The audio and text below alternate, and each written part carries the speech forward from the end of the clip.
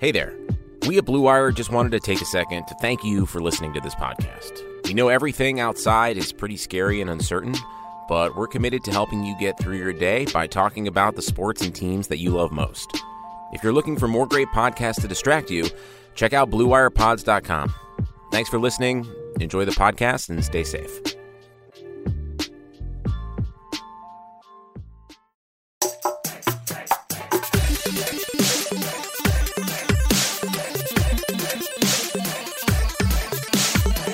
What's up, everybody, and welcome to LAN Parties from the Las Vegas Review-Journal, and this episode is brought to you by BetOnline. I am your host, Lucas Agan. Joining me, as always, is Ryan Smith. Ryan, how's it going today? Not bad. It's been it was a good weekend. Pretty chill. Got some more Final Fantasy in. Obviously some Overwatch. I'm excited. There's definitely some big news. I know a lot of people are on Valorant, so there's been some discussion about their anti-cheat and Vanguard, so I'm excited to talk about that. And I mean, enough about me. We've got a special guest today. We do, and we're mixing things up. We're just going to have him on for the entire episode to have some fun with him. We have Curry Shot with us. How are you doing today? I'm doing fantastic. You know, I'm enjoying some Valorant myself. I'm one of the people on the hype train, and man, it is a very fun game. Enjoying my off time of the Overwatch League, and I couldn't be happier. If you guys don't know Curry Shot, he is a coach for the LA Gladiators. He's just returning not too long ago. They were over in South Korea. We're going to get into it in our interview with him. But first, obviously, like you were saying, Valorant. I had a chance to play it. I got a key again, and I kind of prefaced this beforehand. I feel like Valorant, you have to have a certain play style, and it's not really conducive to how I play. Again, I'm more of a casual scrub than anything, so I don't play professionally. I see it's amazing what they can do, but as a casual player, I guess it's not really my play style. It feels too slow for me. Yeah. And I know it feels more geared towards, say, like a CSGO player, a Rainbow Six Siege, even, like Search and Destroy or something like that. And I've always just been kind of a run and gun guy. Mm-hmm. But it's fun. Curry, I know that you got your hands on it. What are your thoughts? Well, I'm just gonna say that it's similar. I'm very similar, right? So it is a very slow game, and I just don't have the patience for it. So sometimes I'll play with my friend Emong, who does have a CS:GO background, and then I'll buy a node, and if the heavy machine gun, and I'll just I'll just run around a corner and be like, oh baby, and this suddenly I just turn the corner, come out, and then just 5 people shoot me. I'll be like, I hit him for 38. It's just that's just how I play too. So I completely understand there. It's a very slow game. I play like a monkey, but we get it done. Exactly. And it's fun. I mean, it was cool because I was playing with some friends and stuff like that as well. So just being able to, communication is absolutely critical. I feel like in a game like that. So it's definitely a good multiplayer. Yeah. 100%. But there's been a bit of a controversy here in regards to their anti-cheat. I spoke a little bit on this on the CFG Gamecast here the other day. That just dropped today. Check it out. Selfless plug. And essentially what this is within their anti-cheat, it's Vanguard. And what they were doing was they were looking for, what's the best means in order to have an anti-cheat that is less susceptible for people to get around. I know in some cases, if you boot up your cheat before you boot up the anti-cheat, it doesn't detect it, things like that. However, what they did was they basically installed this driver, this kernel, on an administrative level, on your 0 level of your PC. Not only that, but it always runs. It runs when you're in the game. It runs when you're outside of the game, which obviously is still going to be susceptible to hackers. And that will potentially, allow people to be able to get into, basically anyone's machine that has this game running on it. I don't know if they have any plans or any kind of fixes in the work for this, but I've definitely been seeing a lot about it on social media. Yeah, I mean that definitely sounds like intrusive, but like I understand that, like, you know, we've all played FPS games. There's always like hacks that just go through, and it's like it just kind of takes over, right? And it makes the game really unfun. So like I understand, like, I guess how serious they are about the problem, but at the same time, I'm not sure if that's like the correct course of action. But yeah, we'll see how it goes. Like I even saw, like, I'm not sure about this like 100%, so we might have to fact check this. But like I heard Riot's paying like $100 or something like that. 100,000. 100,000. Yeah. Sorry, 100,000. For people who can like hack the game, which is yeah, that's a lot of dough. Yes, it is. You know, there's never really a simple solution, but from your guys' perspective, do you have an idea? Is there another way to do it that you guys would prefer as players? See, I don't know if there is another way, because like if you think about it, like for the last 20 years, I think, you know, everyone's doing like their own thing, and like hacking is still very like rampant. You know what I mean? Like it's just everywhere. So like for instance, in a game like Overwatch, it's everywhere. You know, I play in the high level games too, right? You know, I play with some of my own players in solo queue, and we always run into it. It's not something that's necessarily new or something that's like limited. It's just like, I don't know, something that's like a constant problem.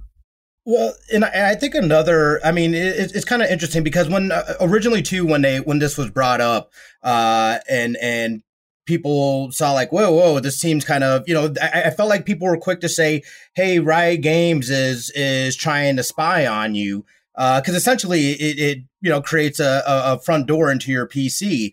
However, you also have to think Tencent owns Riot Games. Yeah. And, you know, they've cooperated with their government and whatnot in giving out data and stuff. So it's hard to, you know, they made a statement saying, hey, we wouldn't do that. That's not our intentions. But I mean, you know, good intentions doesn't mean anything to me. You know what I mean? It's about how stuff is used. And that's a hard, you know, it's hard for me to believe that someone couldn't convince you, hey man, just give me that data. I need to do that. And you know, and again, this is tin foil stuff, but I feel like there's a legitimate concern within that. Yeah, I wouldn't say it's like tin-foiled stuff. Like, it's a legit like thing. I mean, they literally can do whatever they want. They can say whatever they want, but they can do whatever they want, and we won't ever like know about it. So, I mean, yeah. So I don't call it like a tin-foil thing. It's literally just a possibility. I'd agree with that. I think we see privacy concerns coming to the forefront too many times for us to be naive about that anymore. Yeah. Yeah. It'll be. I hate to get on that, and I feel like the internet is so quick to jump to the worst possible scenario. But there is actual legitimacy within this. So I'm curious to see how Riot Games, you know, essentially responds to this. I know that there was a statement from the Vanguard, the people from Vanguard, the security and privacy team here, and they basically, you know, they were mirroring what Riot was saying. Hey, this is stuff that we've been doing for years. We wouldn't compromise people's safety within the anti-cheat. So they basically, you know, showing the Riot Vanguard philosophy, this and that. So they're mirroring what Riot is saying. But you know, again, it's a toss up on whether a company is doing or does what they say they're going to do. So again, I think this is another one of those situations, because we know, man, like in the past like year and a half or so, when Riot Games has been in the news, it's been fairly negative as far as the content within it. So they definitely, you know, I feel like with Valorant coming out and whatnot, them stepping their toes into some other genres and into some other games. You know, I think they can make a strong statement as far as moving forward and how they move forward. Yeah, I mean, I completely agree with that. Like, you know, I do have a League of Legends background, which before Overwatch, which is, you know, a Riot Games game, and yeah, I feel like I guess they're leaving their footprint really well. Like they can compete with like Blizzard. They're doing a really good job in like, you know, getting their name out there and potentially becoming the biggest online gaming company.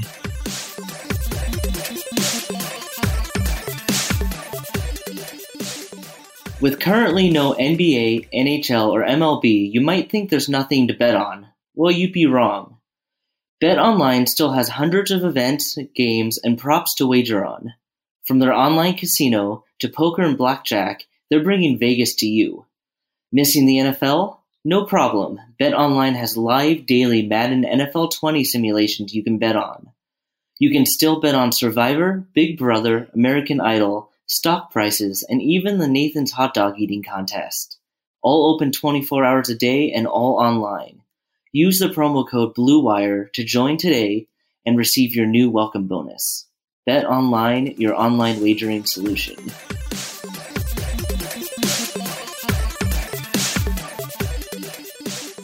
Moving forward, we had some reports here just about Nevada opening up sports betting. They opened it up to some more. I believe it was 3 more events. I know there's the Counter-Strike Go, CSGO event. I believe there was a Call of Duty event as well.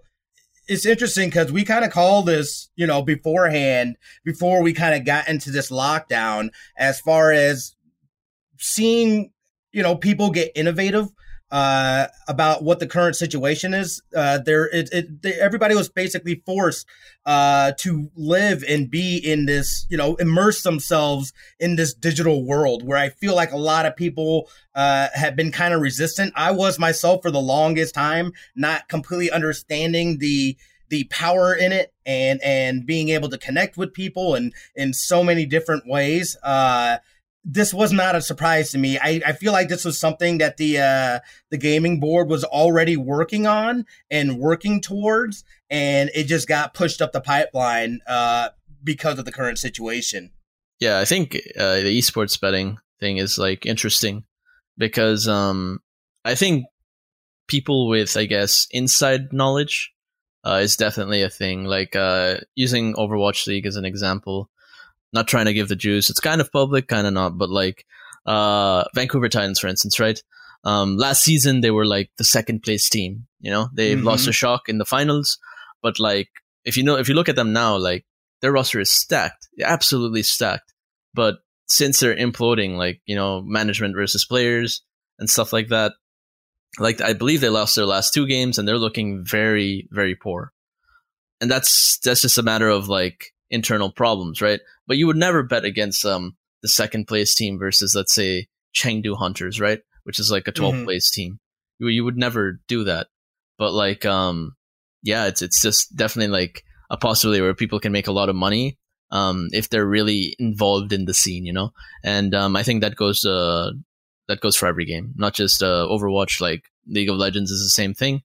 CS:GO is the same thing. And Call of Duty, same thing, same exact thing.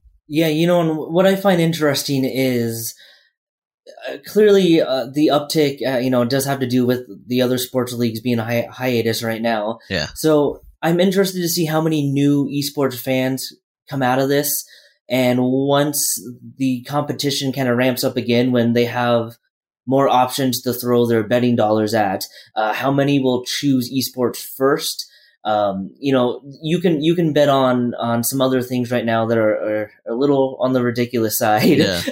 That clearly, once we get a little more back to normal, those things are going to go off to the wayside. Yeah. And, you know, I'm just interested to see how many new esports fans are born of this and how many stick around. And I don't know, Curry, if you have any thoughts on what you're sensing from that angle. Oh yeah, absolutely. Like, so I don't know if you guys watch ESPN much, but before this COVID-19 crisis, right? Basically, there were esports still being played on ESPN or in ESPN2. And then if this was ever played, then you'd have a lot of people go, why is this on here? This is not a real sport. And just people just mass complaining in social media about it being on ESPN, right? And then now there's no sports on ESPN, and now there's a lot of esports on ESPN. Or so I've heard with, the racing one. iRacing? Yeah. And I guess a lot of people are becoming fans of this and other esports, right? They're like, actually, this is pretty interesting. So, now that there's nothing else to watch and they actually watch it, I feel like they understand it a bit more. And I feel like there will be more esports fans out of it. So yeah, that's a good thing for sure. Is there something that you think esports can do or needs to happen to turn that maybe casual fan right now into a more of a hardcore viewer that's going to come back time and time again? I think as long as it's explained well, right? In the sense of like they understand the game, as well as like incentives in a sense. I think that's like really important for, let's say, a casual gamer, not like a person that's like not involved in gaming at all. Let's say for a casual gamer, like for instance in Overwatch League there were Blizzard tokens basically given, right? Yeah. And people got in-game skins because of it if they watched the stream, and viewership was like really high because of that. But then Overwatch League went over to YouTube and they don't do that anymore, right? And even though like we're in all quarantined at home, Overwatch League viewership has been down like a lot, like actually. So I'm not sure if this affected it a lot, but that definitely helped link the casual viewer, as well as embedding like the stream of like, let's say, the competition going on in the actual client itself. Like when you launch Overwatch in the game, it should be like that. Like in League of Legends, it was like that, like where like it would be in the game, watch now, and then literally like on the homepage as soon as you launch the game, it's there. And I think that was very helpful, and that's why League had like a really high viewership in comparison, in my opinion. No, I think you're 100% correct on that. And we talked about that here months ago when they made that official announcement about switching over to YouTube. Yeah. It came up about wait a second. So Twitch, it was the Overwatch League tokens, you would get them. That's going to, as we see, same with Valorant. People are going to watch for that chance to win or gain. I am getting something from this as well. Not only am I getting entertained watching these professionals, but I'm also accumulating these tokens that I can then use for in-game things. That's going to make me want to play the game more, like this and that. They lost that incentive moving over to YouTube. My understanding is that they are working on something to be able to bring those tokens over to YouTube, because that's literally I was more apt to watch it when I was getting tokens too. I'd at least have it up, you know what I mean, off to the side or something. Whereas, it's like I try to, but then I forget that it's even on YouTube sometimes. I'm just like, man, I haven't, it's like, it feels weird being on YouTube. Going from Twitch to YouTube, it just, it's just a different feel, everything about it. So I could see it having that negative impact. Also, like another thing is, so on Twitch, sometimes Overwatch League, or not sometimes, it was just like on the front page, I guess. It was on, if it was on, it was featured. Mm-hmm. Whereas like if I go to YouTube when it's on, it's not featured. Like, you know what I mean? Like, I think that's a huge problem too. So it's like, I guess how it's marketed is very poor too on that end. Let me ask you guys a quick follow up on that then. I'm just curious to get your guys' opinions. So a basketball fan will generally watch basketball, right? Mm-hmm. And pretty much if they're not watching the team that they're rooting for the most, they're just getting entertainment out of it, right? They're not getting points. They're not accumulating anything. Is there a way to get esports to that point where you're building up loyalty to a game or a team that they're going to watch no matter what, just because they're that invested in it? Or is the incentive going to have to be a part of it for the foreseeable future? I think storylines matter a lot. For instance, for players, I think that's really important, for sure. But like, for instance, do you guys know who Doublelift is by any chance? He's a League of Legends player. Basically, what his story was, when he was like, it was season 1. This was way back in the day. He got kicked out by he has strict Chinese family. Got kicked out by his parents basically, and had to all he had was his bike basically, and luckily one of the friends from like Reddit or something said, you can come stay with me, just like a random guy. And he's like, okay. His name was Travis Gafford. Now he's like a really well-known esports journalist, and he went and stayed with him, and he made it pro basically. Despite that, and like that's his story basically is what got him a lot of following, and he's right now I think the most followed person in League of Legends, and it's because of his story. So I think the story does matter a lot for sure. 100%. I mean, again, I need to, as a viewer, I need to have some investment in the characters, in the players, in the people. You know what I mean? It's like, again, I'm not really, and this is just a personal thing for me. Like when I go watching streams and things like that, I'm not necessarily watching for gameplay. There's some games I can't watch. Yeah.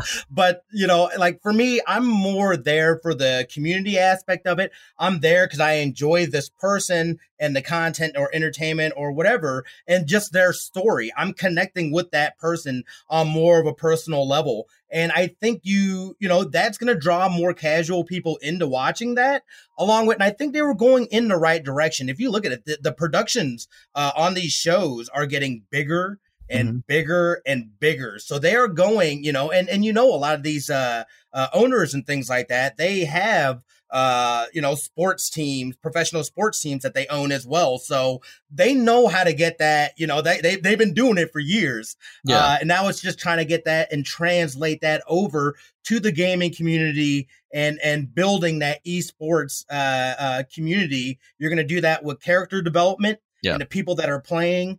And I think that's and then what the actual show is it a spectacle? I'm going to go and check out this spectacle and watch my favorite player who, I love this dude because we had a similar, growing up or something like that. Or they overcame something powerful. That's where it's going to be successful. Yeah. Even for me, like I'm not even like a player right now in Overwatch. I'm just a coach, but like a lot of my following also came from my story. I noticed like it's a lot of people who like just support like what happened basically and like where I am at now, and I think that's like a really good feeling to have for sure. Like it's something that drives me, I'd say, for sure. Like the people who have been there like since the beginning, knowing like what had happened and everything. So it's definitely one of the best feelings for sure. Do you see more of a willingness for some of these players to open up? I think, at least from my limited experience reporting on some esports and from what I'm seeing around, is players having a hesitancy to share stories, or maybe the esports journalism side of it's just not doing a good enough job getting to those stories. But do you see that starting to shift at all? I think it's kind of like a mix of both, right? Like for instance, I think marketing is really weak right now. For a lot of the people involved, to market their players, staff, whatever it is. Mm-hmm. But at the same time, like it's not like the players are not given an opportunity, right? So sometimes, we'll be doing interviews, and the players will be doing interviews, and then they'll be like, "So what did you feel about this match, this player?" And they're like, "Oh, it's good." Like that's the answer, right? Oh, it's like a one-word answer. I'm like, you have a opportunity, to build your brand. You don't go, yeah, it's good. Like, then there's some players who trash talk, right? Even if it's just banter as a joke, right? And that they just like, we call them stocks basically, and stonks, I guess, in Overwatch, but they go up, right? Because like a lot of people just basically, they pull the attention, and then even if it's any publicity is good publicity, right? So there are people who are like, well, I can't believe you said that. But then there are people like, yeah, we need more of that. It adds a certain type of flavor, if you do that. And, it's just like, it's not toxic, it's passion. You know what I'm saying? So, yeah. So it's like, yeah, it's definitely both marketing and like player / person doing the interview too. So you said, and we've been talking about just people's story. Give it. What exactly is your story? What do you believe that? How did you get to where you are today? Okay. So this goes back all the way to my freshman year of university. So I come from a Indian family, and it's quite strict as well. But I remember I was playing League of Legends. I was getting really good at the game. And I'm like, hey, I want to play this professionally. And this was back in like 2011. The esports scene wasn't like really even big at all. And my parents were like, what did you just say? I'm like, I want to go like pro. I want to do this professionally. I want to play video games professionally. And, at the time I was going to school to be a doctor. Like I was majoring in biology. I was doing all of that. And, my dad's like, okay, get out of college. I'm like, okay. So like, oh, I'm doing this, right? He's like, no, you're going to South America. I'm like, what? And then, he bought me a ticket to South America. And then, I worked in an office warehouse there. And basically I made enough money and, I came back to the United States and I realized like, I want to do it anyway. So, once I made enough money, I came and I got a job at Allegiant Airlines. Okay. To collect more money. And I did pretty well there. I had a pretty good job. But I was only there for a month actually, because I realized like I don't want to do this. Like I wanted to like do what I want to do. And I left Allegiant Airlines. I followed it anyway. And yeah, it was like a really tough road, but eventually we did make it. So I'm happy that I did it. Definitely like hard, but at the same time, like I'm not angry at my parents for that. Because looking back, it's like I was a real kid, man. Like I was not independent at all, and I wouldn't have made it if that didn't happen. So as much time as I did spend in a working in an office warehouse, it was definitely the experience that I needed. I remember like the exact moment that I decided like, hey, like I want to do this. I was in Chile in South America, and I jumped off the Andes mountain with a parachute, basically. Yeah. And I know it sounds weird, but like once you see the world like from that perspective, like, I landed on a beach, but like you see like the ocean, like you're just dangling in the air, and I'm like, what am I doing here, man? You know what I mean? And I was like, I'm out of here. And that was the exact moment I knew. That's crazy. How do you think your story would have been different? Like if they would have said, sure, go ahead, try when you originally wanted to try, what do you think would have been different? It's really hard to say. I think like I would have been hard stuck like tier 2. I just didn't have that. I wasn't an adult yet. I just played without a goal. I just wasted time playing. I was really good, but like there was no clear goal in mind. There was no objective in mind. It was just time wasted, I think, or time spent and then hoping for the best. Whereas like when I came back, I had like a clear vision of what I wanted to do. And I worked really hard. Like I started making YouTube videos. I remember on my lunch break, from in Allegiant Airlines, I started writing scripts, and I started doing YouTube videos on like a series of like coaching and stuff like that, as well as like just playing, because I did play first actually. So I played and then I coached after. So yeah, it was definitely a learning experience. Are they where you're at now? Are they supportive of what you're doing? Have they been able to see, just the hard work and what you've been able to accomplish? I think they are like more supportive for sure. I can still see that like maybe they're a bit skeptical about gaming itself. Like I guess, how do you say it?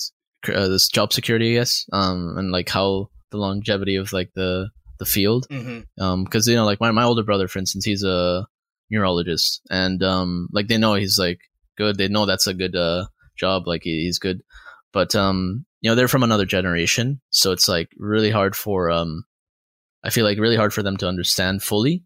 But I think they're definitely more supportive than before. So you decide that you're just going to go for it. You have that experience, that moment. When did LA kind of come into play, and how did you originally get hooked up toward joining them? So I was on the Charge, the Guangzhou Charge, which was a Chinese team the previous season, and I was only there for stage 4, in which we went 7-2, which was really good considering like. So when I joined the team, they were 17th place. And, a lot of the people counted out the team, and I think we ended out 9th or 8th. That's huge. I'm not sure. Yeah.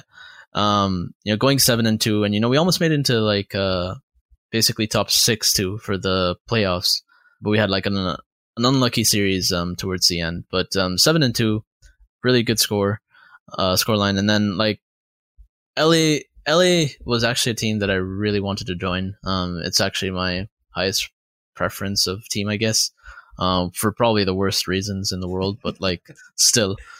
Like, if you guys are curious, this is gonna make me look so dumb, but like, I love the color purple. Yo, I get it. I'm a blue guy. yeah. So I was like, this is my team. So they reached out. I got offers from almost every team actually. I think I was again making YouTube videos, and I think like just in word of mouth with like players who've worked with me, they've like said like, oh my god, he's like really good, like or whatever, like. I know like some of my players would say like, oh my god, he's like the biggest brain in the Overwatch League or whatever, right? And like that, I guess, is like how those teams wanted to reach out to me. They just asked around. And yeah, in all honesty, I don't view myself like that. I just work. I just study, I guess, and it just comes to me. But that's, I think, how a lot of the teams decided to reach out. And what is this experience like? Talk me through helping to build these strategies and what maybe take us through maybe what a typical series is like for you and how you're kind of adjusting on the fly there. Yeah, 100%. So a lot of this like strategy is basically done in collaboration with players, right? Mm-hmm. So it's not always like it's very important to have both perspectives, right? So the players playing the game every day, and in the match itself, and then us having this like overhead, our coaching staff having this overhead, so we can see everything in the game, and then they're experiencing everything in the game, and then we collaborate on what we think is happening, what they think is happening, and then once the perspectives are like combined, we come to like a conclusion basically, and on top of it, we look at the other team to see like what's working, and then for them and what's working for us, and then we just consider all the variables, right? Mm-hmm. And I think that's the general gist of like mid-match adjustments and stuff like that in strategy. So how important is it for you to have that kind of good rapport with these players and to be able to communicate quickly, efficiently, but also in a way that gets your point across without building up tension or anything like that? I think as long as like you put in the time and you're good at your job, as simple of an answer as that, like I just put in the time and I make sure that like what I say is true, and I kind of like proof test it, which is like like in geometry, right? Like if then statements basically, or if and only if I should say statements. So like this is good if and only if, and then just trying to basically build that. It's really important. Obviously, this has been a weird season, just given all the challenges we're all facing. But give us your assessment on the Gladiators so far. What are you seeing? So with us, so far is like I think we can be the top team in the league for sure. I'm not just saying that because like everyone's gonna say that about their team, but like I'm saying that because I basically the fire to win, right? It has to come from within. And I feel like all of our players have it, all of our staff have it, except that we haven't been able to necessarily show like our 100%. When we beat Shock, for instance, right, who were the champions last season, I feel like that was us playing at like 70%, and like other matches, like we're not playing like at our best right now, and it's not necessarily like anyone's fault. It's just that on the day of like this like. I'm not going to blame Corona either. It's just like we need to just understand how to do better and how to like bring our A game, like our 100%. I think that we're doing like a good job. Like it's just the start of the season, right? And eventually we will get there. But I can't wait to like compete in playoffs and show like people like how good we actually are. What would it take for you guys to bring that A game more consistently, do you think? I think it's just experience, really. It's just experience. So again, it's kind of weird with the situation that's going on right now. So it's kind of getting hard to adjust. But it's just like experience, or not just with like one person, but with the whole team together. I think once people get more settled, more comfortable, and then that scrimplay does transfer over to like these official matches, I think it'll be like I think it's just a matter of time. And I know that with some of the craziness with Corona there. Can you talk to us a little bit about going through the developments, and especially, you guys are in Korea too, and what that was like, and you know what that moment was when you guys had to come home and all that? Yeah, that was actually pretty wild. So, back then, like, Corona was like a meme. Like, you know, every and not just Right. like for us, like for everyone, they're like, Corona, like, Wuhan. They were calling it like Wuhan virus first, I believe, and they were just like, oh, you're gonna get Corona, like, like, you know, like a lot of people were like that, and you know, it was kind of seen like that, and then there was like, oh, there's 10 cases in Korea, you're gonna get Corona, right? And you know, while we're in Korea, and like, oh, you're gonna get Corona, and then it was like 60, and it was like the same thing, like, you're gonna get Corona, but like, oh, wait a minute, and then it was like 300, right?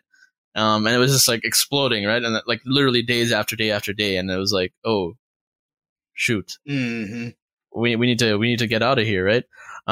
So then basically Seoul had to cancel the homestand, which is what we were there for, right? The homestand game, and you know, a lot of these teams put a lot of money into it, so they didn't really necessarily have to want to do that, but like it was necessary, right, for the safety of everyone.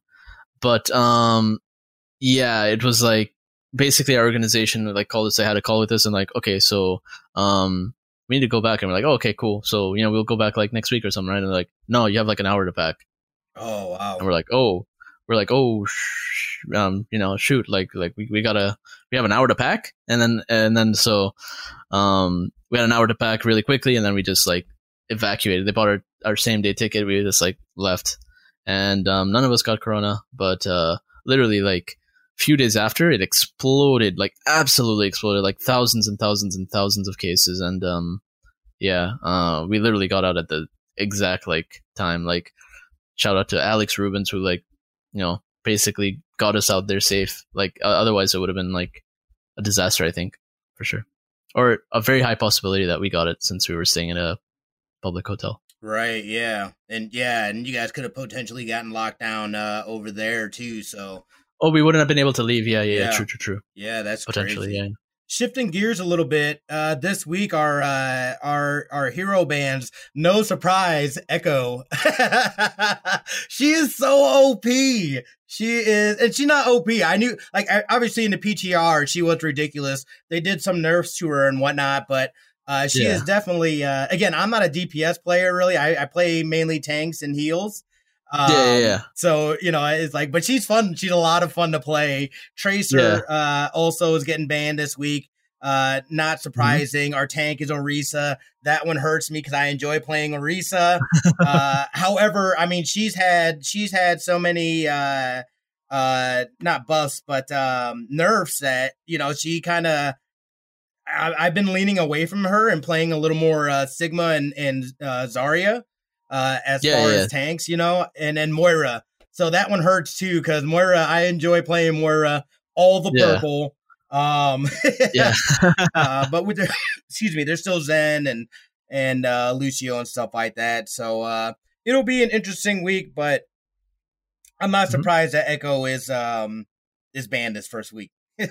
Yeah. So funny thing about that. So how hero bans were like dictated before was like there'd be like a draw basically on stream, right? Where you know, they draw like certain heroes and then that's how they're banned.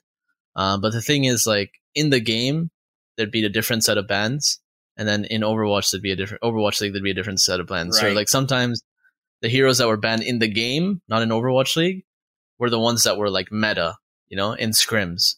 Meaning meta meaning like they were always like played, they were the best picks, right? Yeah. Basically you couldn't practice outside of scrims. So it was like it was very counterintuitive for sure. So now what they did was basically they're using the ranked data to ban the heroes. And, you know, obviously Echo is like new, so like everyone wants to play her. And so it's like no surprise, like she does get banned there. But I definitely do think she's a very strong hero, by the way. Like, I think insane. Dude, I always feel like it's weird though how they introduce a new hero in the middle of a competitive season. Yeah. You know, as like, that's always kind of felt off to me. I know originally there would be like a good 2-week period after a new hero was released before. So essentially it would leak outside of the competitive window because the competitive window downtime was a lot wider, you know, when they first introduced competitive and stuff like that. So Yeah, it all seems kind of off to me because all of a sudden you're bringing in this whole new factor that like you got to, but I mean, it's kind of nice too, because now everybody has to quickly adjust how you're playing, how you're looking at scenarios and situations because there's this new character that's available. Yeah, I definitely think like, hero pools do that, but like the new character introductions, the 2-week thing I liked a lot before, but now it's like for instance, we don't play like a match this upcoming week, right? Mm-hmm. So like we're kind of like getting thrown into it. So imagine if like, for instance, if Echo wasn't banned this week, like people scrim on that, and we can't because like we don't have a match, so we'd be thrown in, and we're not the only team, right? There are other teams also, but like we're just kind of thrown in there, and people have like, and a week is a long time, by the way. Right. That's the entire like match week, you know.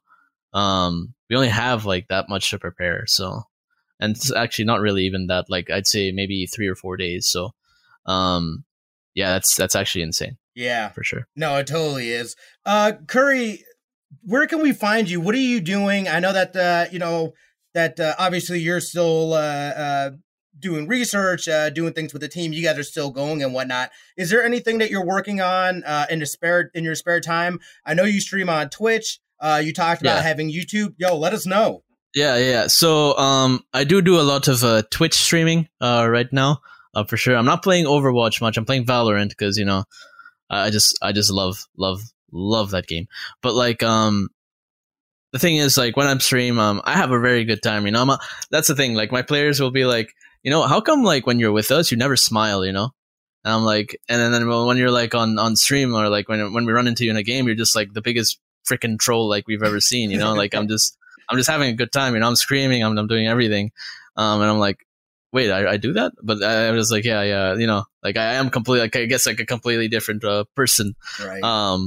Definitely on Twitch, but I do stream a lot on Twitch, on CurryShot TV. It's just my name and then TV at the end of it, and then on YouTube, same thing, CurryShot. I make a lot of like videos. I have like a team that edits videos and stuff like that, and just throw them on there. And then on Twitter as well. It's like the easiest way to like connect with me, where like, you know, I will respond to people. DMs are open. CurryShot TV, same thing. Awesome. I think that is going to do it for us here at LAN Parties. Again, Curry, thank you so much for joining us. Glad you're healthy. Glad you guys are here. Good luck on the rest of the your league matches. We definitely got to do this again. Do some jibber jabbing. We appreciate you coming on. Yeah. It was definitely fun, and hopefully we can do this again. It's good talking to you guys. Absolutely. That's going to do it for episode 14 of LAN Parties. We'll see you guys real soon. We love your face.